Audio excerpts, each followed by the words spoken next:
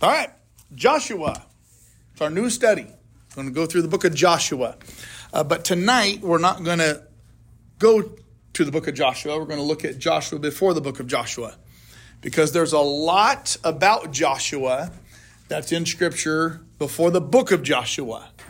And so we're going to look at pre-book of Joshua, and look at what set the stage for what we'll read in the coming weeks in the book of Joshua. So, but to start, though we're not looking at the book of Joshua, we're going to start in the book of Joshua. Okay, clear as mud? Oh, yeah. Joshua chapter 1, verses 5 and 6. The people are getting ready to cross into the promised land. Moses is dead. He died and was overlooking the city up on a place called Mount Nebo. When I was in Israel, we got to go to Mount Nebo and stand supposedly where Moses was, looking out over the promised land. You see Jericho down there and Jerusalem, all this stuff, just beautiful. There's a monastery there, of course, in honor of Moses. And so he was there up on this mountain, never got to enter the promised land. He's dead. God is now talking to Joshua about leading the people into the promised land. Verses 5 and 6 of Joshua 1, no one will be able to stand up against you all the days of your life. As I was with Moses, so I will be with you. I will never leave you nor forsake you. Be strong and courageous, because you will lead these people to inherit the land I swore to their forefathers to give them. So this is God telling Joshua, look, this is a new chapter now. There was a promise of God back in Genesis to Abraham that he would give his people their own land. A beautiful land, a bountiful land, a land flowing with milk and honey. This is the beginning of the deliverance of that promise. It didn't happen through Moses. It will happen through Joshua. God's setting Joshua up to be the guy to get it done. We don't know how Joshua met God. We don't know when Joshua started following God. We don't know when Joshua began a friendship with Moses. We don't know how they were introduced. We don't know what drew Moses to Joshua or Joshua to Moses. He just shows up. I have a note that said Moses' servant. This is his son, Joshua. That's how they had a relationship. Maybe. Son of Nun, Moses' aide. Yeah. That's what mine says. Yeah. Yeah. That means he was an orphan, son of none. Just kidding. N-U-N. Well, it'll tell us earlier on that that Joshua was with Moses from his youth. So we know it happened early, but we don't know the context around it. We don't know the situation. I mean, why this kid more than any other kid? We don't know. He just shows up. We do know that he was prepared for military leadership, and he was prepared for spiritual leadership, not through schooling or through education, but by mentoring. We know that he was with Moses early on. We know that he had a relationship with some key people, Moses, the primary one. And one of the things that we can glean from Joshua right up front, before we ever get to the book of Joshua, is that relationships are important. There's an old guy named Charles Tremendous Jones who said the difference between who you are now and who you'll be 5 years from now come from two things: the books you read and the people you most closely associate with. That's good. Those two things, he said. Now, this is back before social media and smartphones. But he said those two influences are going to be the biggest, to make the biggest impact between who you are now and who you're going to become. And it really does play out to be true. I think if he were to say in this culture, he would say that the difference between who you are now and who you will be will come in two things: the media you put in your head and the people you know most closely associate with. The people we most closely associate with, that's a constant. That's always going to be the determining factor. Now it would be the media we put before our eyes and the people we most closely associate with. So obviously, Joshua associated with very high quality, high character people. He chose well. And what he put in his head was the law of God. All of this whole idea is backed up in 1 Corinthians 15:33. And 1 Corinthians 15:33 says, bad company corrupts good character. I mean, do not be misled. Verse 33, bad company corrupts good character. And verse 34, the first words are, come back to your senses. Don't be dumb. I know for Shelly and I, we chose our kids' friends. And we were very strategic about that. And we made sure that the people we associated with, thereby the people our kids associated with, were people who were following Jesus, who were staying married, who were working and productive. And that's just who our kids ended up being around, because we were around their parents when they were little. And so there was just this natural friendship that had to develop with these kids, because it was because I knew my kids were good character. I didn't want them around bad company. And so I'm just going to leave that there. It's really important. And that's one of the things we see in Joshua. We first hear of Joshua and him being prepared for military leadership in Exodus 17, verses 8 through 13. So if you go to Exodus, and you go to Exodus 17, Moses has led the people out of Egypt, and they are they're in the wilderness. He had just got water from a rock, and in verse 8 of Exodus 17, the Bible says, the Amalekites came and attacked the Israelites at Rephidim. Moses said to Joshua, so Moses is a leader. Joshua has risen in leadership and authority. Moses said to Joshua, choose some of our men and go out to fight the Amalekites. Tomorrow I will stand on top of the hill with the staff of God in my hand. So Moses was set up to be the military leader. And so he's going to lead the army. So Joshua fought the Amalekites as Moses had ordered, and Moses, Aaron, and Hur went up to the top of the hill. As long as Moses held up his hands, the Israelites were winning, but whenever he lowered his hands, the Amalekites were winning. When Moses' hands grew tired, they took a stone and put it under him, and he sat on it. Aaron and Hur held his hands up, one on one side and one on the other, so that his hands remained steady until sunset. So Joshua overcame the Amalekite army with the sword. So from early on, now Joshua, at this point, Joshua's, he's in his late 30s, early 40s. I mean, he's this young stud of a military commander leading the army in this miraculous defeat of the Amalekites. And so he gets to see firsthand God's miraculous intervention in military conquest going into the Promised Land. This is part of his early spiritual formation. But he was also prepared for spiritual leadership, because just in a couple chapters later, Exodus 24, verses 12, 13, and 14, God is preparing Moses to go up to Mount Sinai to receive the Ten Commandments. And as Moses is prepared to go up to the Ten Commandments, verse 12 of Exodus 24 says, the Lord said to Moses, come up to me on the mountain and stay here, and I will give you the tablets of stone with the law and commands I have written for their instruction. So he said, Moses, I want you to come up with me. Moses takes it upon himself, verse 13.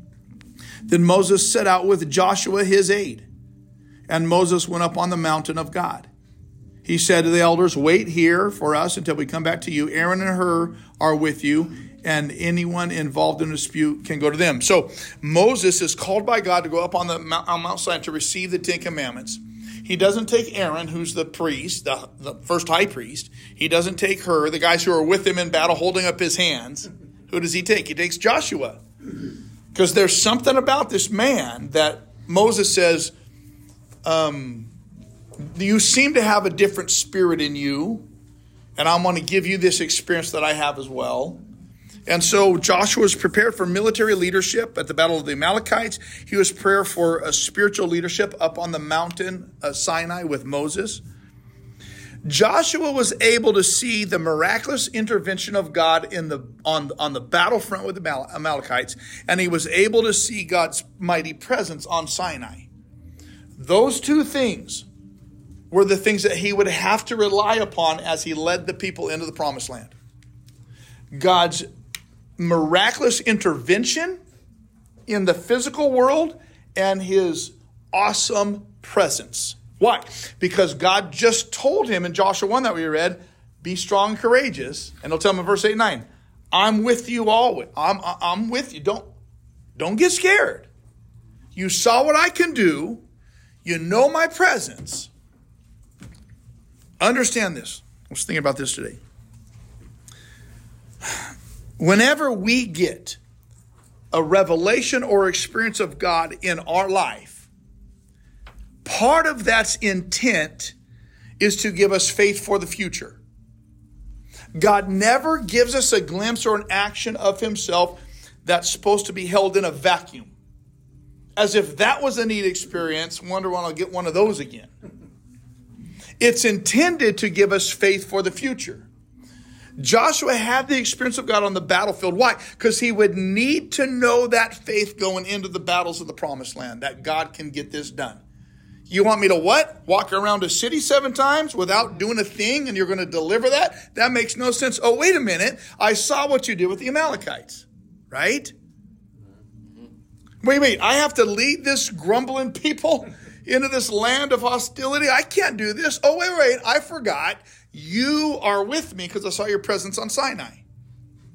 So every time we get that glimpse of God and we get to see this experience of him, every time we see God's hand, every time we see God's provision, every time we see God's power, every time we see God's move, that should, 2 things. 1, give us faith for what's coming in the future because something's coming. And 2, make us realize that God is positioning us for more in the future. And I just wonder, why is it every time we run up to a new experience of the Amalekites that we freak out as if God ain't going to show up again? All of this stuff is meant to build on each other. And before David ever fought the giant, he fought the what? The bears and lions. The lions and the bears. It was building to something. There's one negative thing said of Joshua in all the Bible. Did you ever? There's one negative thing. Numbers chapter 11. Numbers chapter 11. And this is before Joshua takes over leadership. It's before the spies that spy out the land. The only negative thing about Joshua in the entire Bible, Numbers 11, verses 16 and 17. Let's start there. The Lord said to Moses, now here's what's happening. The people had manna provided by God, miraculously. All their needs are met. But are they satisfied with sourdough bread? No. They want some meat, right? Like every good red-blooded American, I need to have a couple barbecues during the week, keep me satisfied. So they complain, and God says, fine. I'm gonna give you all some quail. So this is setting that whole thing up. Verse 16. The Lord said to Moses, bring me 70 of Israel's elders who are known to you as leaders and officials among the people. Have them come to the tent of meeting that they may stand there with you. I will come down and speak with you there, and I will take of the spirit that is on you and put the spirit on them. They will help you carry the burden of the people so that you will not have to carry it alone. So God says, look, I'm going to help you out, Moses. These people are getting a little unruly. Give me 70 leaders, spiritual leaders. I'm going to take the spirit I put on you and I'm going to put it on them as well so they can help you. So God tells them to do that. So Moses, being obedient, does that. Verses 24 and 25. So Moses went out and told the people what the Lord had said. He brought together 70 of their elders and had them stand around the tent. Then the Lord came down in the cloud and spoke with him. He took of the spirit that was on him and put the spirit on the 70 elders. When the spirit rested on these elders, on them, they prophesied. And one translation says, but they did not do so. Again, another translation translates that they continued to do so. So the point is, God gets these 70 elders. They're all meeting at the tent of meeting. God takes the spirit that was on Moses and puts on the 70 elders, and they start prophesying and speaking on God's behalf. So that's the scenario. Now, watch what happened. Verse 26 and 27.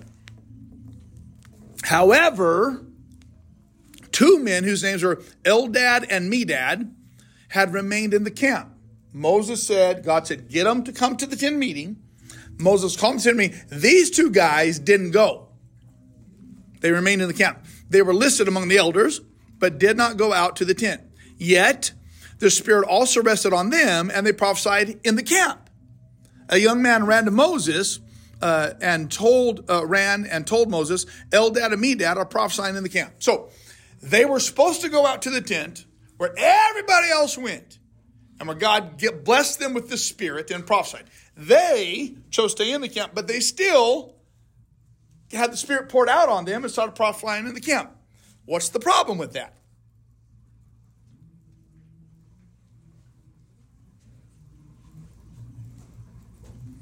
Okay. Did they have permission to stay behind? Well, we don't know if they did. We don't know. They could have had permission to stay behind, or they could have been disobedient and staying behind. The point is, they weren't with the group, right? Now put yourself in Joshua's position.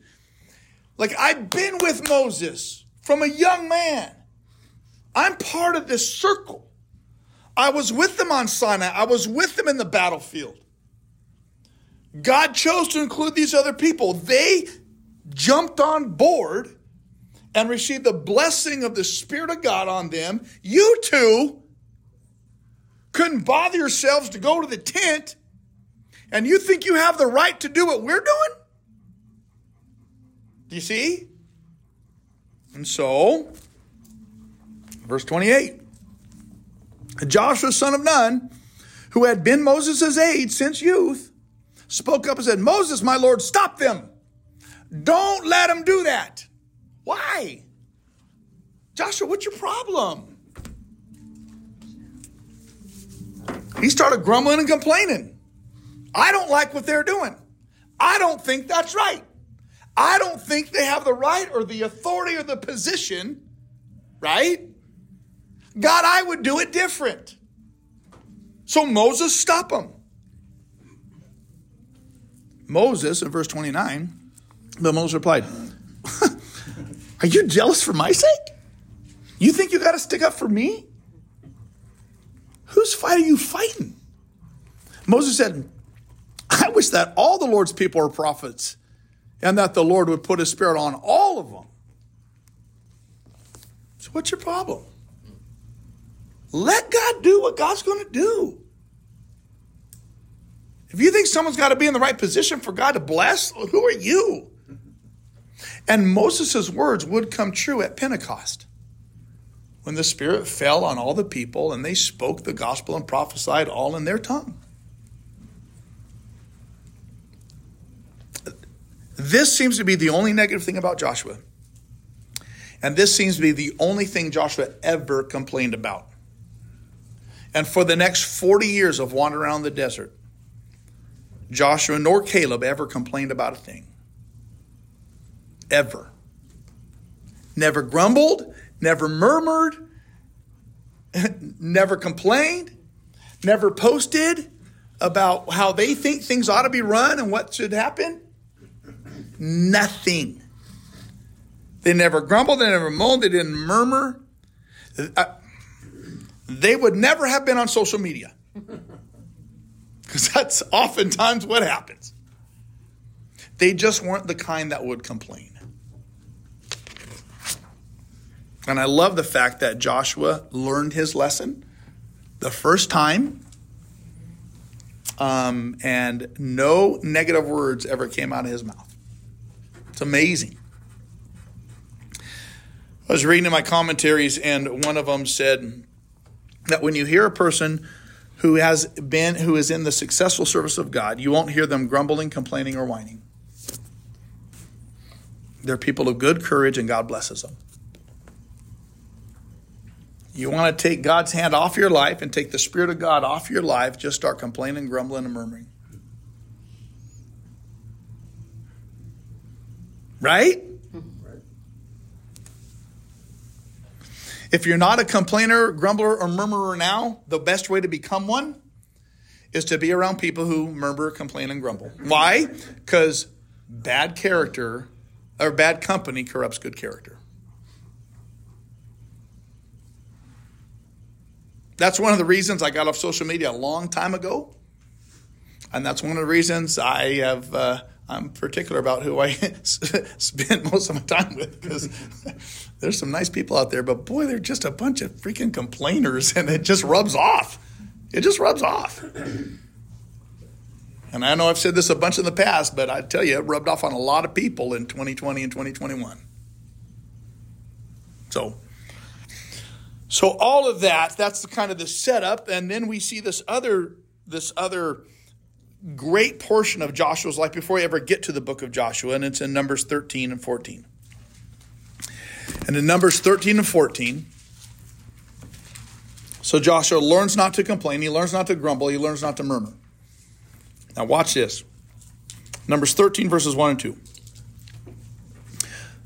The Lord said to Moses, send some men to explore the land of... I'm excited about this. I'm excited about what's happening right now, because I'm going to show you something that I don't think it's probably never dawned on you. The Lord said to Moses, send some men to explore the land of Canaan, which I'm giving to the Israelites. From each ancestral tribe, send one of its leaders. This is the telling of the story. Who told Moses to send these 12 spies out? The Lord. The Lord said to Moses. What did the Lord tell Moses to send these 12 spies out to do? Explore. Now, please understand, I've said a word and none of you have called me on it. I said that the Lord told Moses to send 12 spies. Where did the Lord say to send spies? In my Bible. Of course, but I didn't want to give it away. Choose 12 men to explore. Now, who were the explorers that came west and Lewis and Clark? Do we talk about them as spies or explorers? Explorers, why? They explored. They explored. They're finding out how great stuff was. Now watch this. Go to Deuteronomy chapter 1, the very next book. Deuteronomy chapter 1, verse 22. The book of Deuteronomy is the retelling of the history that's already been told. So Moses is retelling the history that's already happened. Okay? This is what Moses says, verse 22. Then all y'all came and said to me, let us send men ahead to spy out the land for us and bring back a report about the route we're to take and the towns we will come to. Yeah, it did seem good to me. So I did. When Moses retells it, how does he retell it? Whose idea was it? The people's idea. And what was the people's idea? Spies. To send spies. Was that God's plan? No. Because the people are sitting there going, okay, hold on. We don't know what kind of land we're walking into. We don't know if there's a bunch of ruffians there or not. We don't know if it's worth inhabiting. So let's spy it out and make sure that this is what we want to do. Let's make sure we got the resources in place. Let's make sure we got the people in place. Let's make sure we got all the strategery we need. God said, I'm giving you a land flowing of milk and honey. Now go explore it. Maybe Moses shouldn't have sent the spies. Maybe he should have sent explorers. All the spies did, but two, is come back grumbling and complaining. maybe the instructions Moses gave should have been a little bit more clear. Listen, don't worry about what you're going to find here. It's all good. God already told us. Don't go looking for the problems. Don't be dumb, but please. We're going to face some big bad people. Just count on it. But we already saw what God did with the Amalekites. We already saw him provide for us. Well, all we know is his presence with us. So don't worry about it. Just go explore it. Like, just go see how good it is. I don't know what was communicated. Well, from Deuteronomy, it looks like Moses said, let's go spy out and find out how we got to get this done. The interesting thing is that though they came back and grumbled and complained, it did allow Caleb and Joshua to rise in leadership. That's one of the good things that came out of their grumbling and complaining. What I know is this. Where there's problems, there are always opportunities for heroes. Whenever there's a problem, there's an opportunity for a hero. It will not be the ones who are grumbling and complaining. Well, as I read this, I go, "Wow, come on, Karl, don't be like." Look at verse 18, 19, and 20 of Numbers 13. I'm sorry.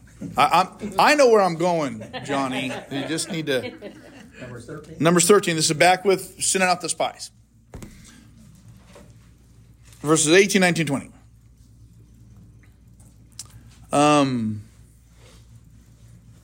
Actually, start in verse 17. When Moses sent them to explore Canaan, he said to them, "Go up through the Negev and on into the hill country." Look at what he said. "See what the land is like. Whether the people who live there are strong or weak, many or few. What does it matter? If there's a few people there, does that mean that you don't really need God? If there's a lot of people there, does that mean that God's going to have a problem with it? If the people are weak, does that mean, you don't worry about God, we got this one? If the people are strong, does that mean like God's like, oh, shoot, okay, what's it matter? He said, go look at it. What kind of land do they live in? Is it good or bad? What do you think it is? This is the promised land. This is God's deliverance of his word to you. A land flowing of milk and honey. If it's a land flowing of milk and honey, is it bad land? No. And God can make streams out of deserts. So who cares if it's bad? It's going to get good real quick. What kind of towns do they live in? Are they unwalled or fortified?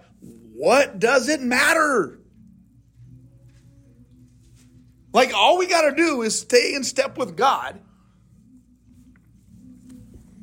How is the soil? Is it fertile or poor? Did you ever have a conversation with someone and they just keep asking questions? You know, like, just stop asking questions. Enough. It doesn't. Are there trees on it or not? Oh my gosh. What? You want to see if there's peacocks and squirrels too? Like, who cares? Do your best to bring back some of the fruit of the land. In parentheses, it was season for the first ripe grape. But like, what do they think God's going to give them? And what do they think God's incompetence is if what they discover is less than what they expect? How incompetent do they think God is? I mean, what was their expectation of the Father? To give him a bad land? To give him scarcity, to give him no resource, to give him failure? I look at them and I think, Karl, what's your expectation? What do you think God's going to do for you? I mean, what do you think God's going to give us? Well, I'm not sure. Can I really trust him? This is a pretty big issue. What do you think? Right? I'm glad the Bible's about other people and not us. Verse 26, 27, 20, 29. They came back to Moses and Aaron, the whole Israelite community at Kadesh in the desert of Paran. Then they reported to them and to the whole assembly and showed them the fruit of the land. They gave Moses this account. Well, we went into the land to which you sent us, and it does indeed flow with milk and honey. Here's the fruit.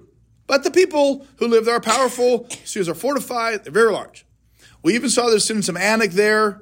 The Amalekites live in the Negev. The Hittites, Jebusites, and Amorites. I'm sure the termites and the cellulites all live in the hill country.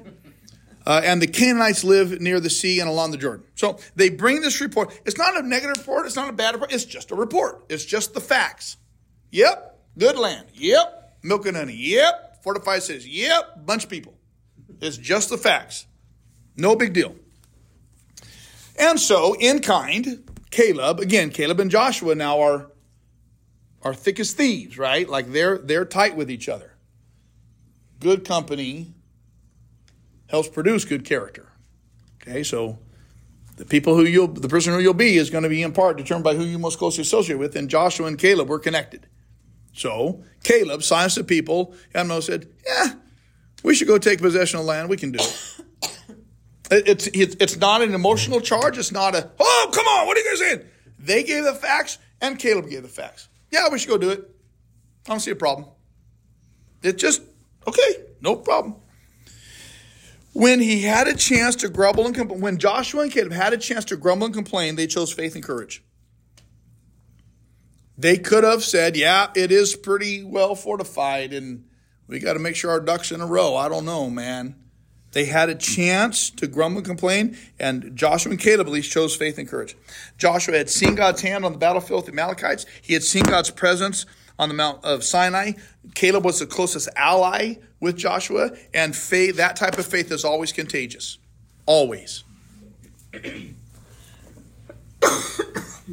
And he says, yeah, I think we should go do it. We can certainly do it. I don't even know why we're talking about it. Let's just go get it done. Right? We don't have to have these committee meetings and prayer circles and discern the will of God and put the fleece out like Gideon did and pray for a sign and all this stuff. It's like, look, God says he's going to give it to us. Here we are. Let's just go do it. Sometimes I think we miss the move of God because we spend time praying about it too much. I'm not saying don't pray, but I'm saying when you get the word and get the direction, just go. He's always giving the green light. Like if you know it's God's will, just go.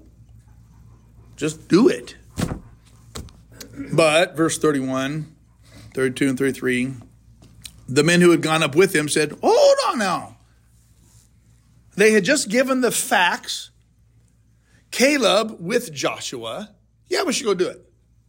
Then they're like, oh, hey, hold on. When the men of God with him, we can't attack those people. They're stronger than we are. You notice how focus changes because of fear? When we become afraid, it becomes all about us. If we live as people of faith, it remains all about God.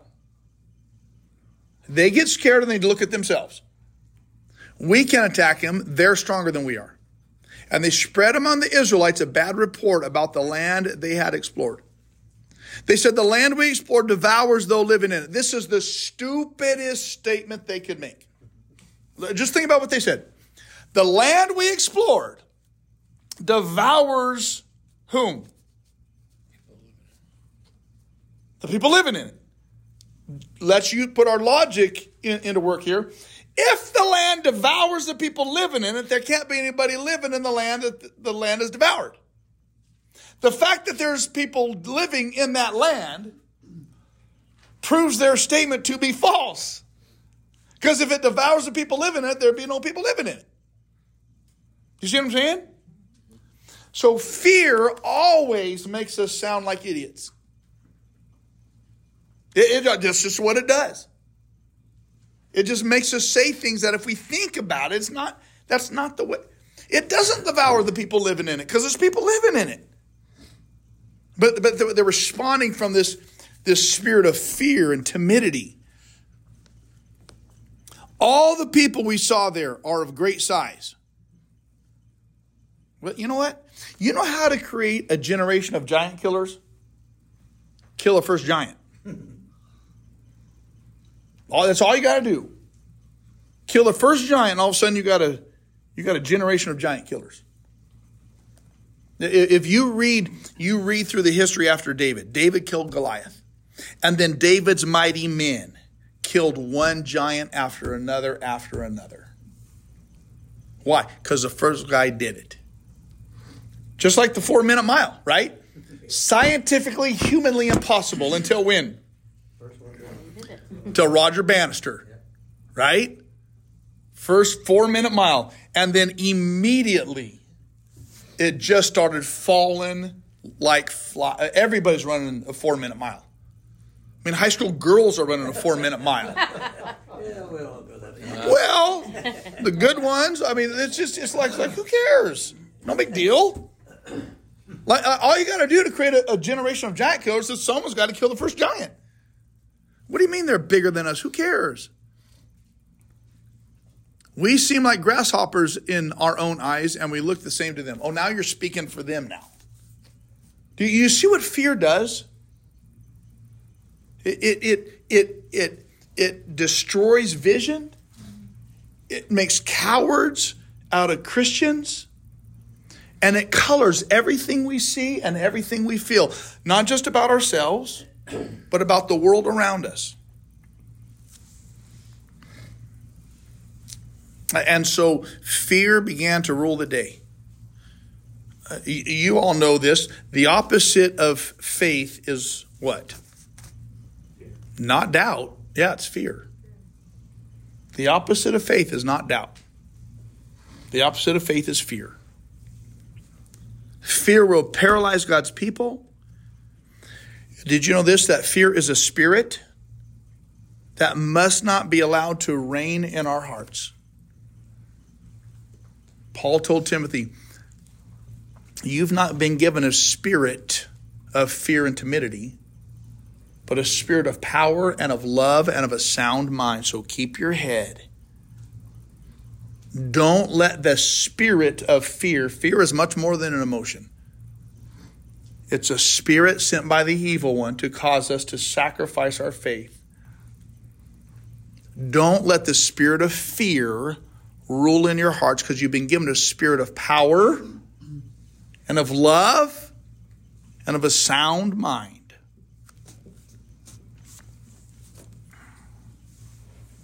So Joshua 14 now, verses 6, 7, 8, 9. Joshua son of Nun and Caleb son of Jephunneh were among those who had explored the land. They tore their clothes.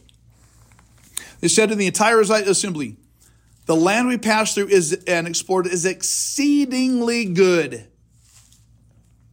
If the Lord is pleased with us, he will lead us into that land, a land flowing with milk and honey, and will give it to us. It's like, look, let's remind ourselves of what we're talking about here.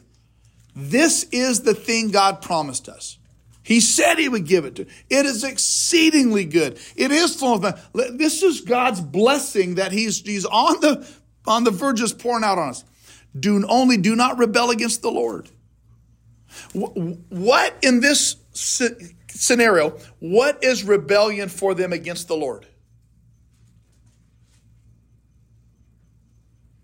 Not receiving the blessing? Yeah, because of what? Fear. When we live in fear, it's rebellion against God. Be strong, courageous, don't be dismayed, neither be discouraged, for I'm with you wherever you go. So when we live in fear, it's rebellion against God. Think about that for a minute. When we live in fear over the future of our children, we're living in rebellion to God. We live in fear about health. It's rebellion against God. Might not go like we want. I get it.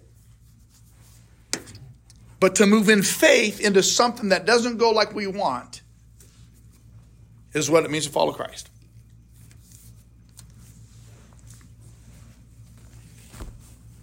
If the Lord pleases us, he'll give us a land flowing with milk and honey. Give it to us. Do not rebel against the Lord. And do not be afraid. See, that's rebellion. Do not be afraid of the people in that land, because we will swallow them up. What did the other 10 spies say happens to the people who are in that land? They get what? Swallowed up, right? He said, no. It's not going to swallow us up. We're going to swallow them up, right? Their protection is gone, but the Lord is with us. Don't be afraid of them.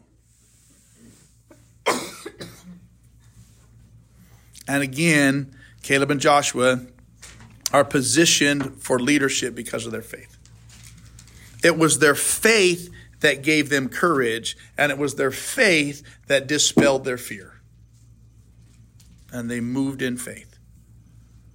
There's another translation that says, don't be afraid of the people of the land because we will swallow them up. There's another translation that talks about them. They are bread for our souls. Now, think about that for a minute. The giants in the land, they're bread for us. We're going to feast on them. Now, think about this. When Jesus taught his disciples to pray, give us this day our daily. If the giants in the land, the danger in the land is bread for our souls, and Jesus says, pray that God gives you your daily bread, there is a correlation perhaps that we could say that Jesus says, look, here's the thing. You pray daily for difficulty and challenge, because when you face giants, you are on your knees. When you face giants in your land, you're never closer to me as when you're looking at a giant that you think can take you out. Right? Mm-hmm. So God, today give me this day my daily bread that will keep me on my knees begging for your presence, your protection, your provision. Do you see what I'm saying? And Josh was like, this is awesome. I cannot wait to go get these giants because they keep us connected to God. Later, we'll find out, Caleb, 85 years old. They're portioning out the land. And Caleb will say, look, there's still some giants up in the hill country. Joshua says, I know, Caleb, but you're 85. Go to Santa Barbara. Go to Malibu. You can have any land you want. Kick your heel. You've served so well and so long. Relax. And Caleb says, it's been 40 years since that day. There's still giants in the hills. Give me the hill country. I'm as strong now at 85 as when I was 40. Why? Because giants are bread for my soul.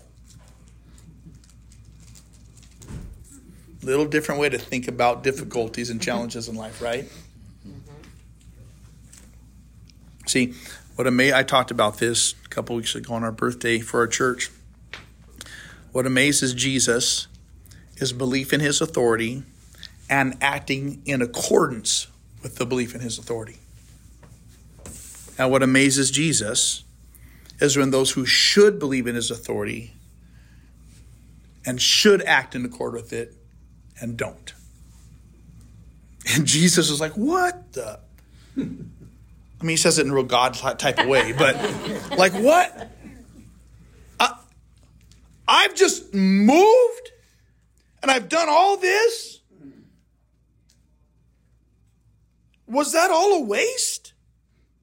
How many times have I proved myself over and over and over, and you sit back there and live in fear and rebellion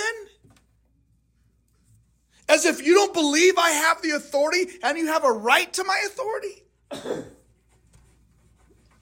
Why would I ever do something again for you? Oh, I know, because I love you and I'm full of grace. Okay, so I'll do something again. See, to not act in accordance with the authority that we say Jesus has is to treat him with contempt. Let me say that again because I think we need to understand it.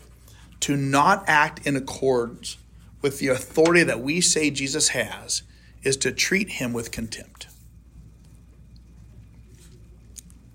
Watch this. I'll close with this. Numbers 14, 20 through 23. The Lord replied, okay, I've forgiven them like you wanted me to.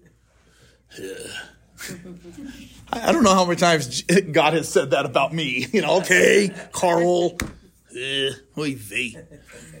Nevertheless, As sure as I live and as surely as the glory of the Lord fills the whole earth, not one of the men who saw my glory and the miraculous signs I performed in Egypt and in the desert, but who disobeyed me and tested me 10 times, not one of them will ever see the land I promised on to their forefathers. No one who has what? Treated me with contempt will ever see it. What was it that was contemptuous? Fear and unbelief. Matter of fact, you can cross-reference that with Hebrews 3:19. And Hebrews 3:19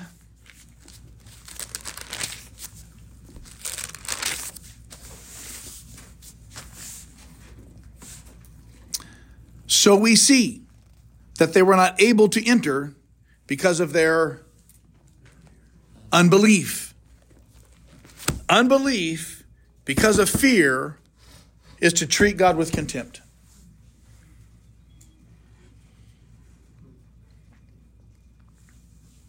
God goes on. But because of my servant Caleb, and again, Caleb and Joshua are together, but because my servant Caleb has a different spirit and follows me wholeheartedly, I will bring him into the land he went to, and his descendants will inherit it. Because of a different spirit. Caleb and Joshua saw everything everybody else saw, but they had a different spirit about what they saw. Caleb and Joshua had the same experience that everybody else experienced, but they had a different spirit about what they experienced. And their spirit and about what they saw and what they experienced was a spirit of faith that created men of courage that God used to deliver the promise to his people. And everybody else who complained, everybody else who grumbled, everybody else who murmured, and everybody else who responded in fear, though God was good, and though he was the God of abundant blessing, they removed themselves from God's goodness and abundant blessing. So, that all sets up what we're going to read about in Joshua now as he takes the mantle of leadership. So God has positioned him. Remember what I said. All these experiences that God gives us is a setup for what he's leading us into in the future. And all of this is the seedbed that created this man, Joshua, to be the leader of God's people, to lead them into the promise that God promised them way back in Genesis 12 under Abraham. And that's all what we'll get into in Joshua 1. Good? Yep. Comments, cries, shouts of outrage? So they buried 1 million people in the wilderness? Yeah. A lot of dead bodies. It's a lot of dead bodies. I always wondered about that. They said they slew 400,000 people. What happened to them? They just sit there and lie. Yeah, I don't know. It's the oil we live off of today. I don't know. No. Wait, that was the dinosaurs. Yeah. I don't know. Oh, that's on tape. Doggone it. Whatever. It's Flipside. I don't care.